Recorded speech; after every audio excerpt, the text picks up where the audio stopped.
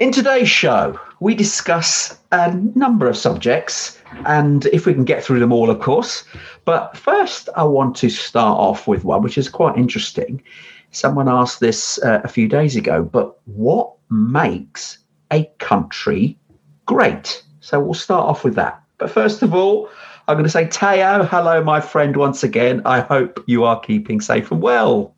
Hola, Tony. Yes, I'm all woken up now. I'm ready to go. I popped an antihistamine this morning, which absolutely wrecked my entire day. I thought I was taking the non-drowsy one. Apparently not. And oh, dear. My entire Sunday has been, well, I'm super relaxed and I'm ready to go. So how's that? Brilliant. So you are awake and going to give us your all for this. I am awake now. Good. With that, we're going to do our usual ritual. Oh, no. Yes. You've got to say hi to our audience. You just take a good thing, Tony. You just wreck it, don't you?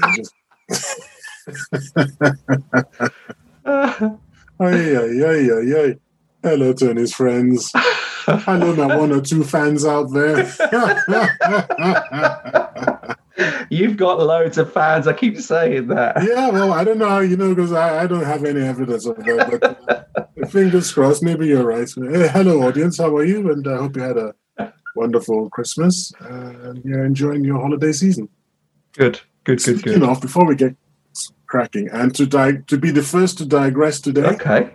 Go for it. Our estate has been super, super quiet this Christmas. Even our riff-raff neighbors next door haven't been making noise for once. They weren't playing loud music. There was this. The whole place is as quiet as a church. It was really lovely. How was your village? I mean, absolutely, like a dormouse. You couldn't hear anything. There was no cars. There was nothing. I don't know. It's kind of weird, isn't it? Well, we are in the lockdown as well, and people aren't able to see loved ones, really, not like they would normally. For those listeners who are listening in, we're recording this just at Christmas time. And obviously where we are, we've just had a lockdown. So ordinarily, I would have either visited family or they would have come to us. So we would have had a good get together. But unfortunately, this year, because of circumstances, we've not been able to do that. So it's just been our immediate family under the roof. And so it's been very, very quiet, yes. And I dare say everyone else in the neighbourhood has had a similar scenario because we've heard no cars at all. No, and everyone's home. But, as you know, I've got two riff-raff neighbours. One's himself and his lady friend, and they live together. And on the other side, I've got a family, 2 adults, 2 kids. And one of the kids is just really, really noisy. Sometimes she actually appears unbidden on this show because she's out in the garden and she yells or something and we record it. But this time, here's how human beings are weird. I've gone from, that's a horribly noisy family to, are they all right? Should I knock on the door? But then I heard some, thumping and comings and doing it. But on the whole, so quiet that it was actually worrying. Really? Yes, I know. But they're all right. But they're young. They're not old that you have to sort of be worried about them. No, they're proper adults. The 2 kids, one is a baby and the other is about 8 years old now or something. But the 8-year-old, who normally is so noisy and everything, and I didn't hear Christmas carols. I didn't hear singing. She usually sings in the garden at the top of her voice. All that just not there. It's kind of weird. Welcome. It's a welcome weird. Long may it continue to be quiet because I like peace and quiet. But there we go. Well, that was my major digression for the episode. And well, it's seasonal. You're allowed to have a talk about what's happened. I thought I might be. Indeed. Anyway, let's get on with our topic, our first one anyway, about what actually makes a country great. Now, I just wanted to raise this one because I first heard about this. But Americans in particular, they're the first ones to spout out that they have got the best country in the world.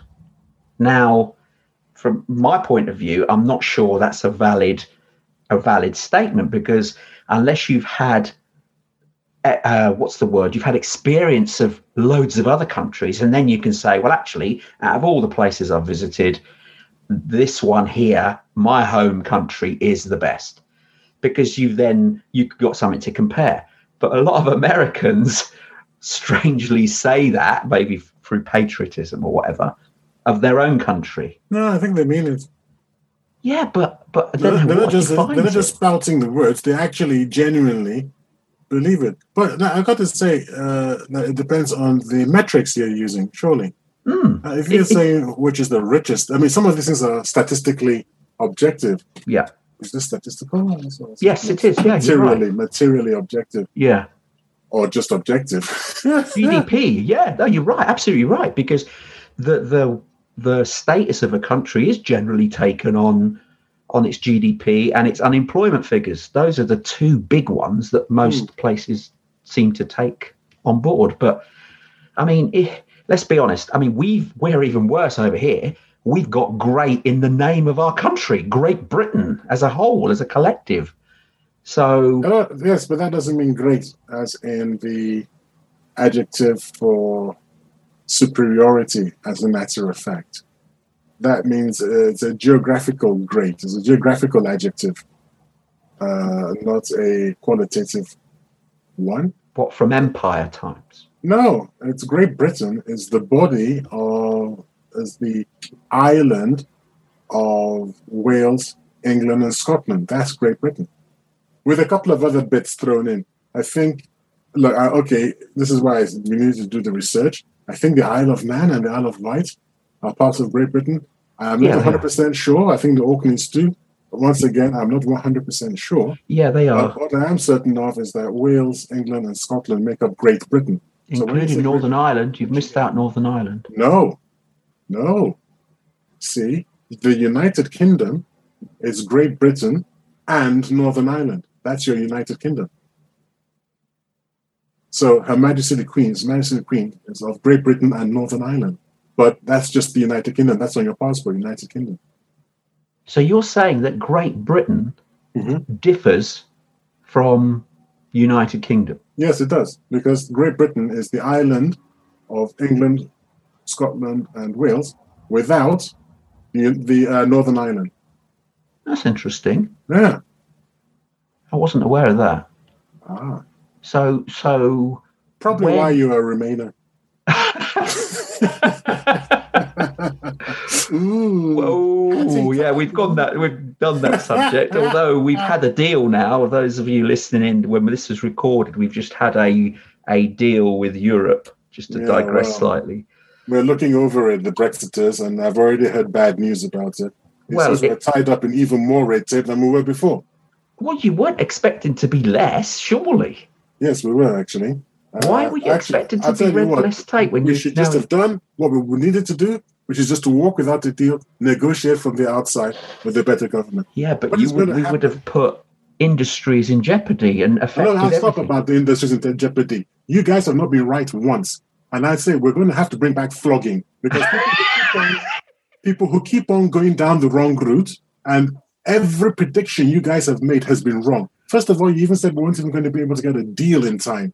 And we got the deal. We got both deals. We got the withdrawal agreement and we got this deal, which you all said was impossible. You were talking about all sorts of things that have not happened. You've not been right since we did not join the ERM.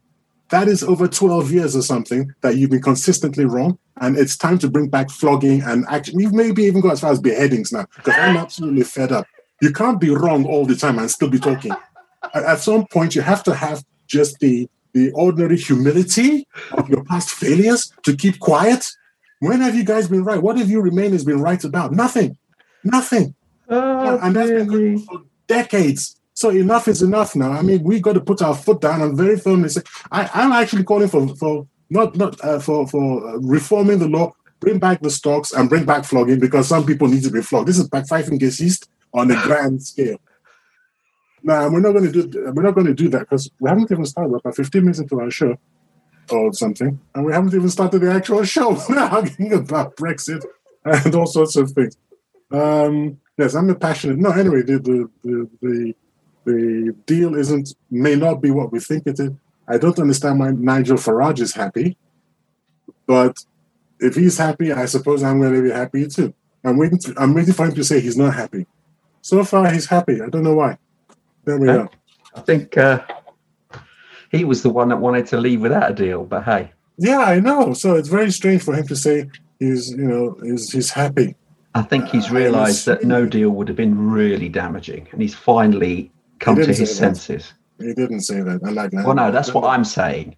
Yeah, well, you've been wrong so consistently for 20-something years. So, well, you've been wrong consistently. So, I haven't been wrong about the border. Haven't been wrong about the red tape. Haven't been wrong about the traffic jam, which is going to be there. But hey, the traffic jam was closing Macron closing down the actual border, closing it down, not slowing it down, closing it down. There's a big difference between. You not see that the thing will be that it's going to be more difficult to get through the border? It's not. It's going to be more difficult to get through the border for the first couple of days if we weren't prepared for it. The government has had. I mean, it's been a Conservative government for the last 5 years. I don't know what the hell they've been doing for the last 5 years. You know you're going to leave. What have you been actually doing to smooth the transition? Nothing. I'm not even sure that what's his name? The idiot. I'm calling him an idiot now. Boris Johnson.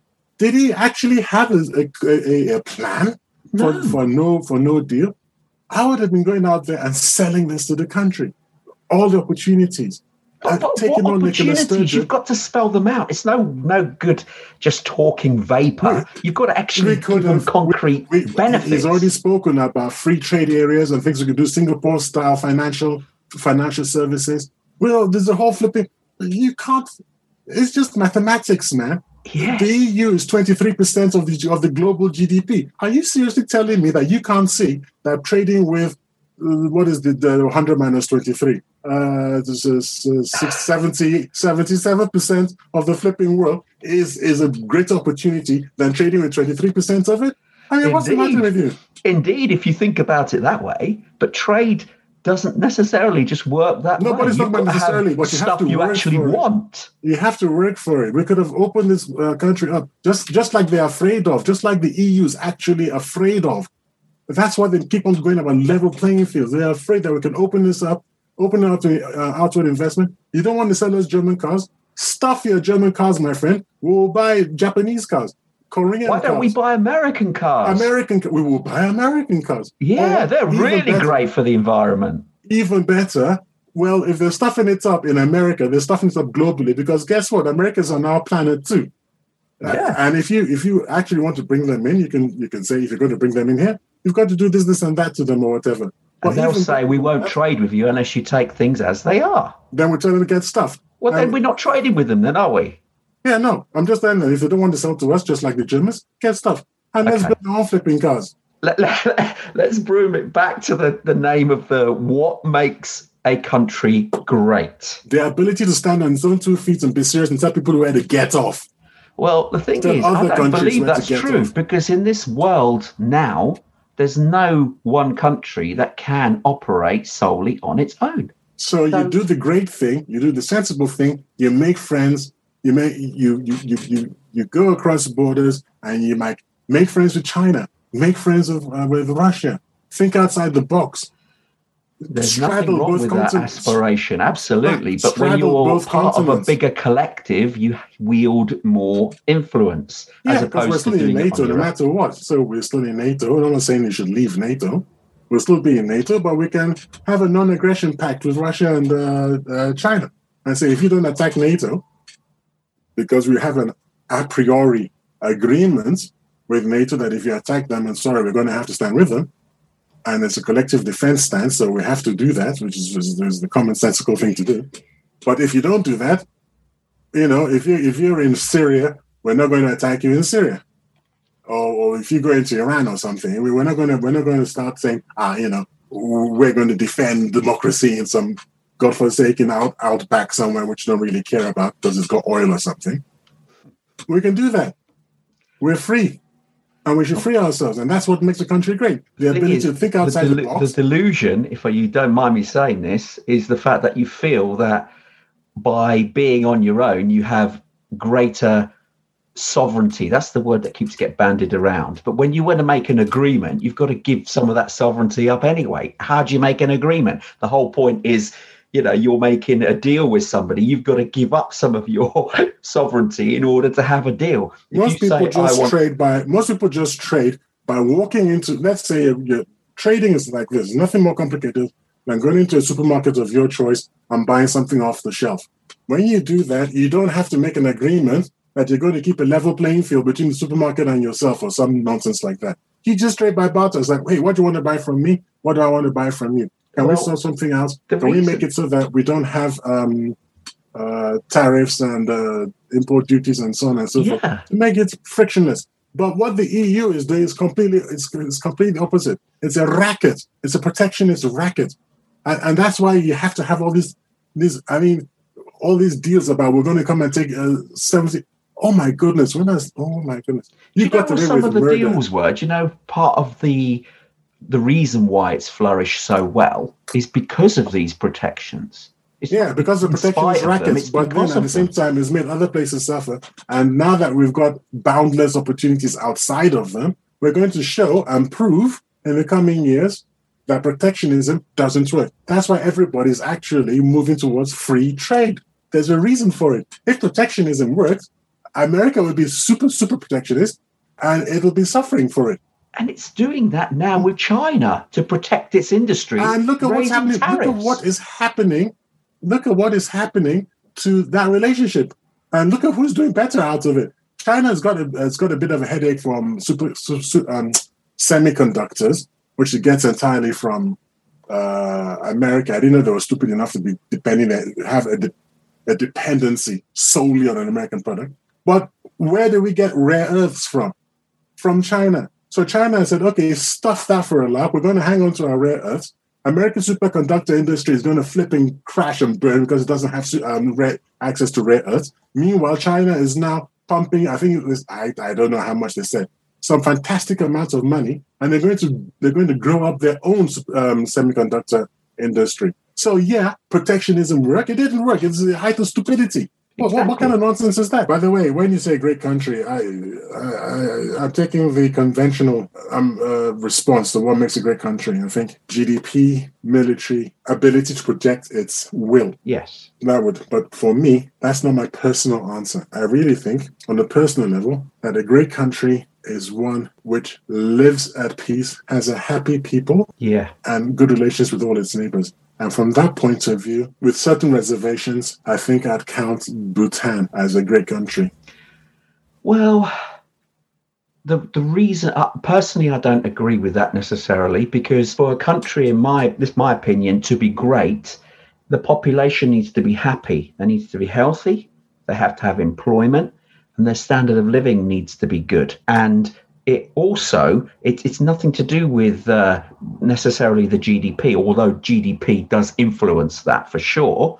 But in America's case, for instance, when they say they spout that they are the best country in the world, when you look at all the sub-elements in the country, their health service is not the best by any means. A lot of the people there are going without because it's all based on insurance.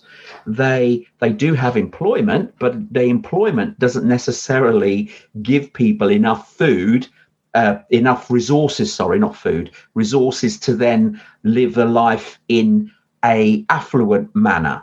So it's not catering to the needs of the population 100%. So these are factors that are really important in order to make a country great. You've got to balance it all. You can't overspend, clearly, so your GDP is a factor too. But you've also got to have all those other underlying issues. And America's got none of those because in terms of schooling, which is also important, it's not high. Health, as we've already touched on, it's not high. Security, yes, because if the security is good, people abide by the rule of law, then you get more done in a country. So that's important. So the rule of law, to a degree, has to be proportionate so that people have got freedom to do stuff, but then not at the same token go against the laws of society in order to disrupt, etc., etc. Because if you've got a lawless society, then yeah, people are free to do what they want, but it's not for the betterment of the society. So it is a balancing act. There's no, fine answer and say, right, you just have great GDP and that'll be it. No, it's not that at all. Yeah, but when I said Bhutan, you sort of said you disagreed with me. I don't know why.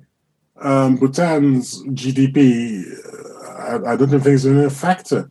Bhutan is, I think it's the only country. Let me give you a couple of facts about Bhutan, which might surprise you. First of all, personally, I've got this thing, which is there's certain sounds I don't like, and it's called some kind of audiophobia or something. It's not really fear of, it's more a hatred of. And one of the things that I truly hate is the sound of people who snap their gum. Do you know what I mean by snapping your gum? No. When people chew chewing gum, there's a certain crack they can make with it. So that they make a cracking sound with the chewing gum. Okay. You don't know what it is. No. I'll have to find an example. Oh, a snap. Yes, I do know what you mean. They're snapping their gum. Yeah. Okay. It drives me absolutely insane. I mean, when I was younger, you could make me, burst into tears by doing it. Wow. Yeah, it's that bad for me. And I hear like little ticks or anything that's like a ticking sound, or not a clock exactly, but like a tapping, continuous tapping sound or something. It really gets to me. Okay. So I've always hated chewing gum. I mean, obviously, people spit their chewing onto the ground, on the pavement. Now, but you're walking, it gets onto your shoes. So personally, I would like to flog people for chewing gum, but obviously that's going a bit too far. Why? You want to flog Remainers? I want to flog Remainers for using the same arguments which have been already refuted like a million times. Oh, but if people are Remainers and they want to remain for some like personal reasons or like business reasons, that's perfectly fine. Just say so. Just look, hey guys, I've got business on the continent. This is going to make it a bit more difficult for me. And I think it's only like 18% of anyway. So Bhutan is the first country to ban chewing gum. Well done for that. And also to ban tobacco. Okay. Now you can actually smoke, but not in any public area. Basically, you can smoke at home, and that's about it. Right. The other thing about Bhutan is that it is the only country in the world to officially measure national happiness, and the index is called the Gross National Happiness Index. Okay. So they don't place an emphasis on GDP.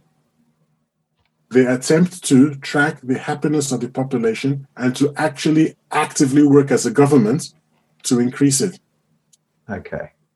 Bhutan is one of the most expensive countries in the world to visit because they don't really want you bringing your horrible ideas and bespoiling their country. So I think it costs something like $250 per day.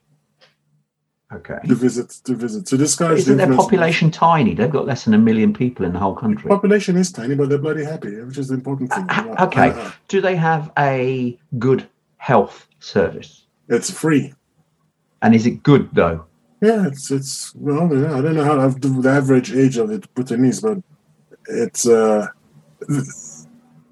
see, on the whole, there's a couple of things that make you go, oh, okay, hang on, I don't want to live there. So this is why I don't know. When I said it's a great idea, but the execution is troubling. Okay. They're forbidden to marry foreigners, which seems to be a bit fascist. Homosexuality is forbidden by law. Well, it is what it is. And polygamy is legal, but the practice is not common. On some levels, even the chewing gum thing. To me, I don't like chewing gum at all. So that's probably something that's why you're drawn to it. But no, I'm not hearing anything that makes Bhutan great over us, for instance, or any other Western nation. National Happiness Index, I think, makes it better than National Gross Product. But okay. Sorry, what did you say draws me to them? Say that again. What did you say draws me to Bhutan? Yeah, the chewing gum. Oh, I thought you meant the you can't marry foreigners. I said some of their stuff's a bit fascist. Even the chewing gum thing. I think it's a bit fascist. I think what they should do is punish people for spitting their gum onto the pavement. That's a better way than saying don't, because it's your personal pleasure, man. I mean, what's it got to do? Is it a democracy or is it? No, it's a monarchy. Right. So the people can't actually remove the monarchy in terms of what they, how they're led. It's a constitutional monarchy with a two-party system. Basically, it's like Britain, I suppose, in that sense. No. Well, we're a constitutional monarchy with what is essentially a two-party system. Nobody's ever going to vote the Liberals into power. No, but the monarchy doesn't have power here. It has influence, but not power. Whereas you're telling me they don't have a free voting system, so that they can't. Because they have a two-party system. But who makes the ultimate decisions, though? The monarchy. Maybe what they have is rather influential. You know how some countries they take their monarchs really, really seriously, but they're still democracy. Like what's the other one? We were talking about the country the other day, where you can't say anything. It's a penal offense to say anything against the king, the royal family. Actually, what is that country? Oh, I don't know. Oh well, you and I were actually talking about it the other day. So I can't remember. You must know. And is it Malaysia? Is it Malaysia? Where was The King and I, the film, The King and I? What country was that? I thought that was Burma, but maybe not. Because you said, at one of our previous shows, you said that Pol Pot was in Burma. Oh, yeah. It was Cambodia. I made a mistake, no. Yeah. So anyway, wherever it is, they take their king, they take the royal family, they really, really take them seriously. But they have really pernicious political party system where the parties really sort of go, hammer and tongs at one another. So it is possible. It's just that in ours, we sort of muted our monarchy, which is probably a good thing. I don't think that you should have some kind of rights to rule because of you were born. That doesn't really necessarily make you the best person to rule. Okay. And make political decisions. Okay, let's sum up this subject, because we've been talking it at length. We haven't. We've been talking about everything else. I know, but let's be honest. If you had to class a country great, I would probably err on someone like New Zealand, for instance, more so than the America. Well, America, I don't think anybody's serious is going to excuse me. I don't think anyone's going to take America is going to propose them seriously as a great country. They're a powerful country, yes. A rich country, yes. A great country, no. There are all sorts of things. Have you ever seen the sketch by Rowan Atkinson? I think it's called Toby the Devil. No. You haven't? Oh, yes, I have. Yes. Do you remember this chap strolls onto the stage, says, "Good evening," in a very sort of warm, I have seen it. Yeah, I want to explain to our audience. He said, all you Christians are wrong, and so are the Jewish and the Muslims. It's all something like that. And he was hilarious. Yes. I remember the sketch. What's that got to do with New Zealand? Mr. Bean, the chap that a lot of audience members outside the UK would know as Mr. Bean. He plays this sketch. He comes onto the stage and he says, "Good evening, everyone." This is all very nice and warm. He says, "Good evening. I'm Toby. I'm the devil." Which is where things take a horrible turn, sort of thing, if you're listening to him. And then he goes on all the people who are going to hell. And in one of them, he says something like, adulterers, gamblers who didn't settle their debts, people like this. So all of you step to my right and off you go to hell. Oh, and the Americans. Yeah.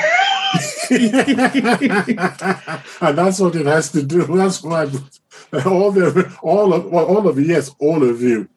off you go. I think a lot of people realize that America it's got its issues. It's got its issues. So I think that's part of the problem. I think it's because America tries to impose its way of life as the standard bearer, and everyone else should adopt it. Otherwise, they're not worthy. When in fact, everyone else has managed to do quite a good job to a point. And when you look at individually a lot of elements of the American society, you think, actually, you're not that great. Yes, as a power of influence and a money-making machine, there's no other. Let's be clear. Although China's fast catching up, but in a lot of the other areas, their schooling, their security, the police, the segregation between populations. Yeah, they're making mistakes. You don't want to tangle with American police, do you? Sorry, say that again. You don't want to tangle with them with American police. No, you don't. But then you've got all this problem where they're having a black, white, and ethnic minority problem. They can't seem to deal with it because they're so entrenched in their views, and they don't have a broader viewpoint where they can look above the parapet. They just, once they've got their views set, that's it. They don't want to change them. And I was watching something very funny today. I was watching a video, but tangentially it crossed on Oprah Winfrey and the problem she had in France, in Paris, if you remember a few years ago. When she walked into a shop and wanted to see a $40,000 bag, which the woman behind the counter wouldn't fetch for her, presumably because she was black. Yeah. And Oprah Winfrey got a bit upset and whatever was in there. Yeah. Well, I don't know. First of all, $40,000 for a bag. No matter how rich you are, I don't see how a bag can be. I mean, unless it's diamond encrusted gold thing. I don't know. I wasn't there, but I really can't buy the idea that a bag costs $40,000. Okay. That said, she got upset and blah blah blah. And apparently, I don't know if she cried on air or not over the incident. Yeah. But the comments. This is a YouTube video. The comments beneath were that she was racist, that Oprah was racist for mentioning it. Why was okay? Clarify. I'm still not clear, and I wonder the listeners are not clear either. But I can't clarify because I don't follow the logic that the person who was offended was racist because they raised the issue. That is what American racism is like, in my opinion. They're not going to be able to free themselves from that, but someone's going to have to impose a solution on them because they are not going to be able to break out of. If the victim is blamed for complaining about being victimized in a certain way, the Black Lives Matter. I mean, not that I agree with them, by the way. You and I, we've said this before. I've said this before on air. I think they made a fundamental error from the word go. That should have been all lives matter. I never think that they should never have said Black Lives Matter. I think racist in its own way. We've spoke about this before. We did speak about it before. Yeah. It's not to do with the movement. It's the naming of the movement. Yeah. It's the naming of the movement. I'm talking about the name. Yeah. I'm not talking about. I mean, the movement saying that they want justice for people, unarmed people being shot. And if you say all lives matter, it's easier to say you don't shoot unarmed people rather than don't shoot black men. You understand? There's a big difference in those two approaches. A lot of people can get on board with don't shoot unarmed people. I'm on board with it. If the guy is not armed, he's not doing anything, and then you shot him to death. It's like, why? And it doesn't matter what color it is that you're wrong. The idea that you can blame the victim for complaining is just kind of weird to me. And anyway, Britain went all over the world, did horrible things. If you know what Winston Churchill did, starved millions of people to death. So that that's a separate subject, and that's a touchy subject to British people. Well, he did, so it's factually correct. I agree, but it's a touchy subject for British people to take on board. It's like the American people now are looking at their past and realizing that there's a lot of famous people who are respected and held high in society, but now when they're looking closer at what they did, they're seeing that, oh, blimey, these people weren't exactly nice people. And they're trying to deal with the situation in so much that, well, that was then and this is now. Could we not oversee that and just, gloss over it almost? But you've got to look at what they were doing, some of their leaders, and you've got to look at that as a whole and think, well, yes, they did bring some benefits, but look at the way that they did it. So should they be revered as they were before? And we in the UK have a similar problem with Winston Churchill because he is so fundamental to the psyche of the British people that what he stood for in terms of how he delivered it was the overall thing was fantastic because we overcame a foreign invasion and we held up and fought strongly against it and defeated it. So that itself is fantastic. But when you then look deeper into his background and what he's done outside of that deliverable, you start to question, he's done this and this and this. And you think, that wasn't good. Neither was that. And certainly that wasn't good either. So as an individual, you start to see all the faults that he had. And again, we've got a problem there because we now want to gloss over that and think, well, he did bring, victory in the war and he brought our nation forward. We didn't succumb to the Nazi threat. We stood up to it and we defeated it. So that should be remembered. But the fact that he's done all those other things. You're the one that prevented me from inspecting it because you just jumped in and said that's a touchy subject. It's a touchy subject doesn't mean we shouldn't discuss it. No. I'm not just saying we shouldn't. And I think that is a show that we could dedicate on its own as a standalone show. Yeah, but actually, I wasn't actually concentrating on. I mean, I did mention Winston Churchill, but I wasn't concentrating on him. I'm still going on about what Britain did. Yeah. And I mentioned, Winston Churchill, for instance, did this. I could have put it like this. Yes, but what Britain has done in certain cases also makes you question whether it is or has a right to be thought of as great. Because, for instance, under Winston Churchill, it did this. And then in Kenya, and I don't know if you know this, but the colonial British, mispronounced Kenya on purpose. I always used to wonder when I was growing up, why were they saying Kenya? It's not Kenya, it's Kenya. But they want to show that we don't have to pronounce it like you nignogs, which is how they would have said it in those days. So it's Kenya to us. And it's very particular. When I hear someone saying Kenya, I wonder if they know why they're saying Kenya, not Kenya. And the Mau Mau rebellion, pouring concrete down people's throats and things like that. What? Yeah, I know. A lot of people seem not to know their own history or history of their own country. The atrocities. I mean, it's just about basically any country that has been out there and invaded another country probably has practice some atrocities on the conquered nations. It's something in our human psyche that we're not kind to those we have defeated in battle. And my thing would be, I had this discussion about what makes a great country back in 2008 with my then boss, where I was working for Portsmouth City Council. Okay. As a developer, as a software developer. And one day, I think I was leaving. I was about to leave that contract. And we went out for lunch and we're talking about Great Britain. And I said, what makes a country great? I said, I think maybe Tonga might be thought of as a great country because it hasn't invaded anyone. It's just minding its business and eating too much plantain and being a little bit too chubby for the good of their hearts. maybe cut down on the plantains, baby, and do more exercise or something. Yeah. You sure we don't fall under that category now? Well, I didn't eat that much plantain. I'm a bit overweight, but the thing is, a country which is minding this is why I wanted to go for Bhutan. It's minded its business. It hasn't invaded anyone. It's a country which just gets along with its neighbors and just has a happy-go-lucky.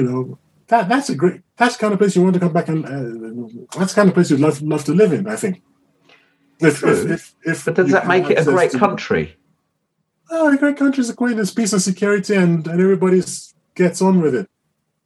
Isn't that what makes life great, rather than the turmoil? Well, in that case, then, going by those statements that you've just made, a great country should be all those that have never invaded anybody else and mind their own business. Sweden. Well, it starts like that. That's one. Sweden, Switzerland. Are they great countries?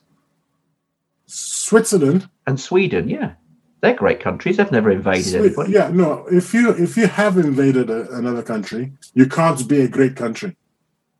If you have not invaded another country, you might be a great country when we look at other factors. Okay. You understand? So yeah. Invading another country means that's it. You can't be a great country anymore. So Western Europe, none of them are a great country. No, not a single one. But the Scandinavian countries... Sweden has tried to invade. In fact, not tried to. Sweden actually practiced scorched earth policy first when the first, I don't know if they were the very first. I think the Mongols did it first.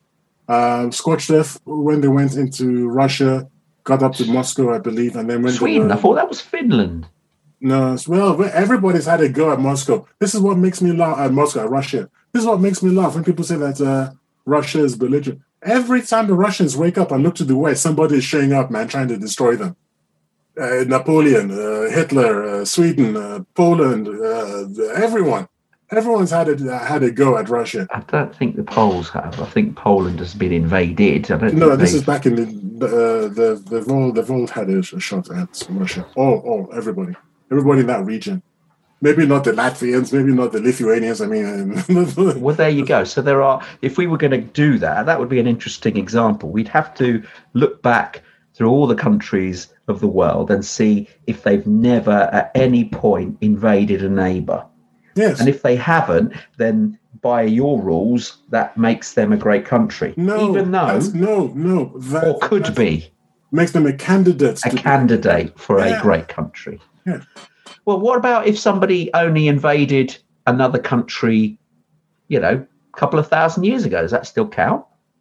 Or are you talking in the last 100 years, 200 years? What's your time frame? Well, what's your criteria? Basically, historical. So Greek, for instance, who've never done anything for the last 2,000-3,000 years, they would be classed as a great country. No, and the reason that they haven't done anything is that they lost their mojo. They lost their mojo and they became numpties. What did they do? They gave democracy to the women. Boom, was all over. Oh, you can't say that. You know what? I'm going to leave it in, but yeah, I just need to ensure that they didn't give democracy to the women. Therefore, that was a tongue-in-cheek comment. They did not give democracy to the women. They didn't fail because they gave democracy to the women. Okay. That's just me joking. Actually, the Greek democracy isn't what we understand it to be today. It was only free men who could vote. Slaves couldn't vote. Women couldn't vote. So when you talk about democracy, it was the free men who could vote. And it's not really our concept today. No, that's wrong. It should be everybody. But anyway, we've done this one to death. Have we got a conclusion as to what you think then? What makes a country great in your opinion? Historically peaceful towards its neighbors, clever enough not to have gone to war, been able to use diplomacy to stay out of other people's issues. Happy people, a relatively high standard of living, and good healthcare, good education, free to. They're politically free. You have to be politically free. You have to be able to say, this is how I want my rulers to behave, the people who are in government. So Bhutan, under the circumstances, is a bit questionable to see. Okay. All right. So, yeah. I mean, okay, that's interesting. So why then, okay, that's quite a good analogy, but why then, let's go back to America themselves. Why do so many Americans, however, believe that the United States is the greatest country on the earth when the majority of them, let's put it this way, because there's a big chunk of Americans, I don't know what the exact figure is, it's about 85% or something, don't even own a passport. So they've only been in America, but they still believe that America, the USA, is the greatest country on earth. What makes them come to that conclusion? A, they've been told that. And they believe it, surely. It's quite easy to believe when you've been told it by everyone. And when you see your armed forces trouncing everyone on the battlefield. Well, that's true. The armed forces in their case is yeah. But that doesn't make you the greatest country. It just makes you the most militarily strong. They went to the moon because they said they would, and they did it. They beat the Soviets. They landed people on the moon. I mean, there's pride in that. I can see that, but that still doesn't make you the greatest country. Technologically speaking, I think they're the most advanced country on the planet. I don't think anybody's technology outdoes the Americans.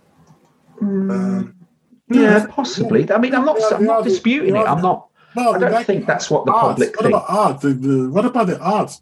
I mean, Hollywood has projected this Western culture across the globe. I mean, it's an American culture. Influenced everybody. Influenced everyone. McDonald's, again, the economy. I mean, they're so inventive. They're so creative. American creativity is quite astonishing when you think about all the things that they've actually invented in all different spheres of life.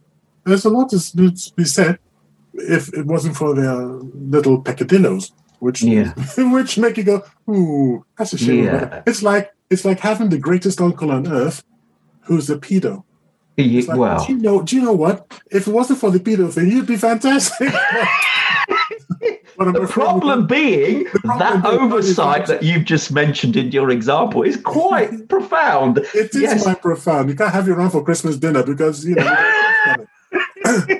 but otherwise, we'd love to have you. But I mean, the US, yes, they believe that their country is the best. And actually, to a point, that's actually quite a good trait to have. That really is, because you believe in your country, you believe you're living there in one of the best places on earth. So you're proud. So that's a good trait. More countries had more faith in their governments. Maybe they would think that they're living in a great country. What tends to happen, however, is if you feel threatened as a people, you will then believe in your country. So there is a little bit of that going on, but that's a separate subject. But what I'm saying here is they do believe, I mean, when from young age, they are taught that from a young age, if you work hard and you apply yourself, then the world is your oyster. Dreams come true. They do believe that because they're taught this. So they believe that, anything is possible. And that's a great attitude. It's a can-do attitude. So that actually makes sense in what you're saying, that they've developed so many things because they have been given that psyche from very young to believe it, that if you work hard enough, you apply yourself, you can achieve anything you like. And that is a phenomenal way of being brought up. But then you obviously... Not only do they talk that talk, they also actually walk that walk. In the sense that they do believe it, but then they act on it. They do. I mean, you want to raise money in America. If you've got a great idea, you can raise money. You can go to investors in America, and there are people to help you get to the investors, like the Dragon's Den thing that we do here in the UK. They call it Shark's Tank over there. Yeah, I'm not talking about that's like a specialized like TV show. I'm just talking about just ordinary people, just you, Tony, me, Tayo. I've got this idea. The only things I can't fund it. I need, 500,000. Okay, in the UK, that's it. That's the end of that. You can't walk into a bank. They don't want to know. There's no way you can go. In America, you can actually get out there and raise the money. If it's a genuinely good idea, people will back you. It's amazing. Mm-hmm. I think you've got that here too, and you've got it in a lot of Western countries. Hey, you know what? And then you've got to let me know where these guys are. I've got a great idea. Honestly, you just do a Google search for the UK and you'll find it. It is there, seriously. Really? So, yeah, absolutely. The audience you can find... You can get in touch with Tayo at the TNC Talk Show. Because I got this great idea. Well, you have. I mean, the thing is, you have. It's just that just because it's accessible there and more people know about it doesn't mean we haven't got it here, because we have. We have got those services here. Maybe not publicised enough. I don't know, but we certainly. I didn't know about it. Yeah, we do. We have here. You can find entrepreneurs for your ideas. There's sites even here that you can put ask for money for an idea that you need to fund. Oh, what, crowdfunding? No, it's similar to that. Yes, similar to crowdfunding, where you are looking for people because you've got this idea, you give a synopsis of it, and you're looking for X amount of money in order to make it happen. And it sounds like crowdfunding. Yeah, it's similar. So we have got that. About like a serious thing, because sometimes people steal your idea, so you don't want to go around. No. That's not how the crowdfunding works. You're not giving away your intellectual property. You're just giving the idea. To implement it, you've got all of that, and they can crowdfund you to help you do it, but obviously they want something back in return. So it's almost like you're giving them a share of your idea. Yeah, well, you can make it fruition. Nobody's going to argue about that. If you're indeed funding something, you do expect a profit on it. Yeah, exactly. So yeah, there are sites here that provide that too. Okay. So it's not just a US thing. Now some of them, in fact, are based in the US and they've just brought it over here. So That makes sense. Yeah. But it's still available here. But you're right. That is an attitude in the US that if you do have an idea, you think it will float, then you can put it out there and hopefully garner the support in order to make it happen, which is great. It's great. Yeah, my nephew who's over there, I was saying, why are you still there? And he was like, oh, my dear uncle, you have to understand that, this is where opportunities actually exist. And I was surprised to hear him say that because he's not really particularly happy being there, but he just said, no, this is truly the land of opportunities. Possibly. I'm not convinced that is not true for most of the Western world. I don't believe that you can't do the same. I myself have set up a couple of businesses myself and got the support here without any problem whatsoever. So you can't attribute that only to the US. You just can't. It's available in all Western countries. Maybe it could have been started over there and it's maybe easier perhaps. I don't know. But you certainly can do it elsewhere. Otherwise we wouldn't have the enterprises we do have here. So I'm not sure I believe that one fully. What I dislike over there, which maybe helps the corporates and helps them function, is the fact that the workers themselves... Oh, they're slaves. Yeah, that's what I have a problem. Oh, my goodness, they're slaves. Man. Yeah, they are. And the system is geared only for business, not for the workers. That's what I dislike. So, for instance, when you have worked, if you're not... reaching the levels that you're supposed to reach, doesn't matter how long you've been there, they can fire you at a drop of a hat. You have no rights. You get some severance pay, but it's not to the same degree. It's really minimal. And you then have to look elsewhere. And also the system doesn't look after people in their old age unless you have done it yourself. So we have in the West, in the European West, for instance, there are more safeguards for the population, the working population, where somebody can't just hire and fire. Now, clearly, that works for America in terms of you getting rid of dead wood as far as an individual's concerned. If someone has gone to the trouble of setting up a company and investing, taking the risk, they've had to put their life savings on the line to make it work, they're hiring people. Now, if those people are not up to the job, then they should have the power to say, right, sorry, mate, you've been here, a year, but I'm sorry, I don't like the way you work, out. And they should have that power to do that. What the British call the old heave-ho. Well, yes. But over here, we can still do that. Although it's harder to get rid of somebody if you've given them that length of time, because clearly you've got that probation period, which is 3 months. Now, if someone is not up to the mark within 3 months, in Europe and in the UK, you can get rid of them without any reason. You can say, sorry, you've missed your... I don't know about Europe. I think in France, they're really frightened to hire people because apparently it's so flipping difficult to get rid of them. Yeah, this is part of the reason why Brexiteers wanted to leave Europe. Protectionist. Because part of the reasons is they believe that the European Union have got too many protections for the working people. And so maybe Brexiteers feel that that's too protecting of the public. Maybe some Brexiteers of your acquaintance may have told you that. But as I've explained before, that is not the true Brexit's position. Well, the thing is, that's part of the reason we could not have an agreement with the US, because the US's working laws for their population are far lower than ours. We haven't got this. They haven't got the same protections as we have here.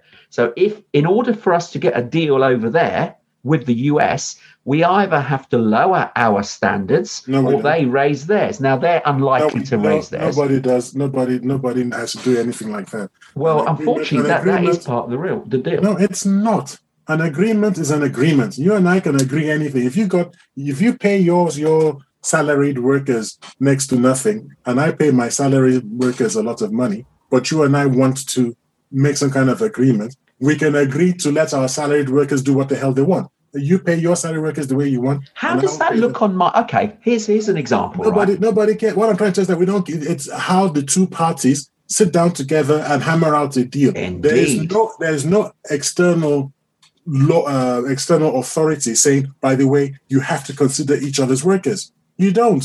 Well, you do if my company is coming to invest in the UK and I want to bring my staff. If you come into the UK, you have to obey UK laws. That's just a given. Agreed. But if I want to sell you stuff and you want to buy stuff, and I'm not talking about moving my company into America, I just want to sell you my whiskey, Scottish whiskey. Irish whiskey as well. No, Scottish. But there's Irish whiskey too, but yeah, okay. You know, remember there's a problem with whiskey because of the Bombardier. Is it Bombardier? No, because of Boeing. The Boeing controversy. No, it's only because of the tariffs in place from Europe. I'm saying, so we weren't able to send them sell them our Scottish whiskey, which we're doing now. Except with tariffs. Well, we're doing all that now without tariffs, according to Liz Truss. Well, we're trying to. It's not coming to fruition yet, yeah. But the Americans aren't seeing it that way. I thought we were. No, the Americans, because we've now said we've left. Okay, so we've now no longer helping the what's the European airline called? What is it? Gosh. Yeah, right. Airbus. Airbus, that's right. Okay. And because of that, the US wanted to bring their parts and their business for Boeing into Europe, and they felt that the Europeans were subsidizing Airbus. And because of that, it caused a problem. And so Airbus wasn't going to get undermined by Boeing. The EU imposed tariffs on Boeing to come into Europe. So now the plane buyers in Europe, i.e. all the companies, instead of having to buy Boeing with a premium, they could buy Airbus. And that's what the Americans didn't like, because they were artificially giving a tariff for Boeing products in order for the companies in Europe to ensure they bought Airbus, because it would make logical sense. I'm not paying 5 times as much for a Boeing aircraft when I can get one 5 times cheaper if I buy an Airbus. They're pretty much the same. Airbus isn't as good quality as Boeing, but hey, I'm going to get a cheaper product, and so that's all they're doing. And Boeing and the US government got upset by that, and hence we've never been able to have this agreement with whiskey, because they've said, well, you're helping the Europeans with Airbus, we're going to slap on tariffs for the whiskey. And this is where the spat concern. I'm looking at an article now from the WashingtonTimes.com. This was published on the 17th of December 2020. Okay, so it's recent. And it says the UK, the accord. This is the accord to not increase tariffs on whiskey. Will be one of the first fruits of Britain's new freedom to strike trade deals. Will be, that is in the new year. So when we're out on the 1st of January. Yep. As I've already said, I do remember Liz Truss saying that they will unilaterally lower tariffs as a goodwill gesture. To the UK. To the US. The UK will unilaterally lower... the Boeing. No, the UK will unilaterally lower Scottish whiskey tariffs. It's not the UK. We don't put the tariffs on UK whiskey. They've put it on now because... we put the tariffs on Boeing coming in here, because we're part of the EU.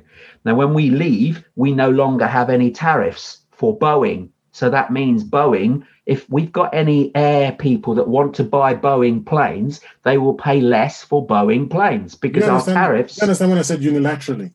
Yeah, that's right. So there are two tariffs there, okay. British companies now will have a choice. They've got an equal choice. They can buy Boeing without the tariff or buy something from the EU, which is the Airbus. So that gives them a choice now because they're now more price aligned because the UK are now taking the tariff away from Boeing for the UK market. Europe has still got a tariff on Boeing. So Boeing is not going to look the price list for Boeing to a...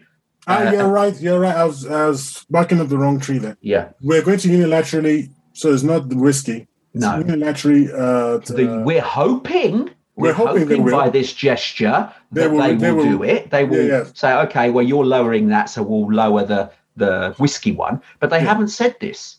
What they're doing now is they're working with somebody called Robert Light. Oh my goodness, how do you pronounce his name? Lighthizer. Oh, he's the guy from Trump's. Yeah, he's trying to bring in a quick deal before Trump leaves office. Yeah, that's what they do. Yeah, and 25% punitive tariffs on Scottish whiskey. Yes, you're right. And on that bombshell, I'm going to steal from Top Gear. Yes, in that particular case, Tony, you were right. And on that bombshell, it's time to end. Have we got to the end of the show, have we? We got to this episode only ever talking about one subject, which we thought was going to be too narrow a subject for an entire episode. And not only that, we've actually run out of time. We've run out of time as well. Okay, let me end the show. Now, I did enjoy the show, by the way. Yes, it was. It was good fun. I hope the audience did too. A good ding-dong there, I think. Indeed. Now, you, the listeners, can send in your comments and feedback about what we're discussing on our Facebook page, which is www.facebook.com/Tony, TONY, and Tayo, TAYO. Now, if you leave any comments or questions on the Facebook page, Tayo and I will do our very best to try and answer those questions on a subsequent show or even live on air. Now, as you know, for those of regular listeners, you can listen to our show on all the major audio platforms such as Spotify, Apple Podcasts, Google Podcasts, amongst others. And you can also catch the show on Seclo Radio 105.5 FM every Sunday evening at 11 p.m. Also, if you want to find the show or one of our back copies that we've got out there, if you do a search on Google for the TNT Talk Show, you will find us. Tayo, would you like to tell the audience what happens if they leave us any comments? If you leave us a comment on our Facebook page, especially one which drives apoplexy and outrage, we'll do something very peculiar. Most likely, we'll do something very peculiar. Most likely, we'll invite you onto the show to defend yourself. Now, we are like that. So let's hope that we hear from you soon. Wonderful. And thank you again for tuning in, and we'll see you all next time. Bye-bye. Bye. Okay. Bye-bye.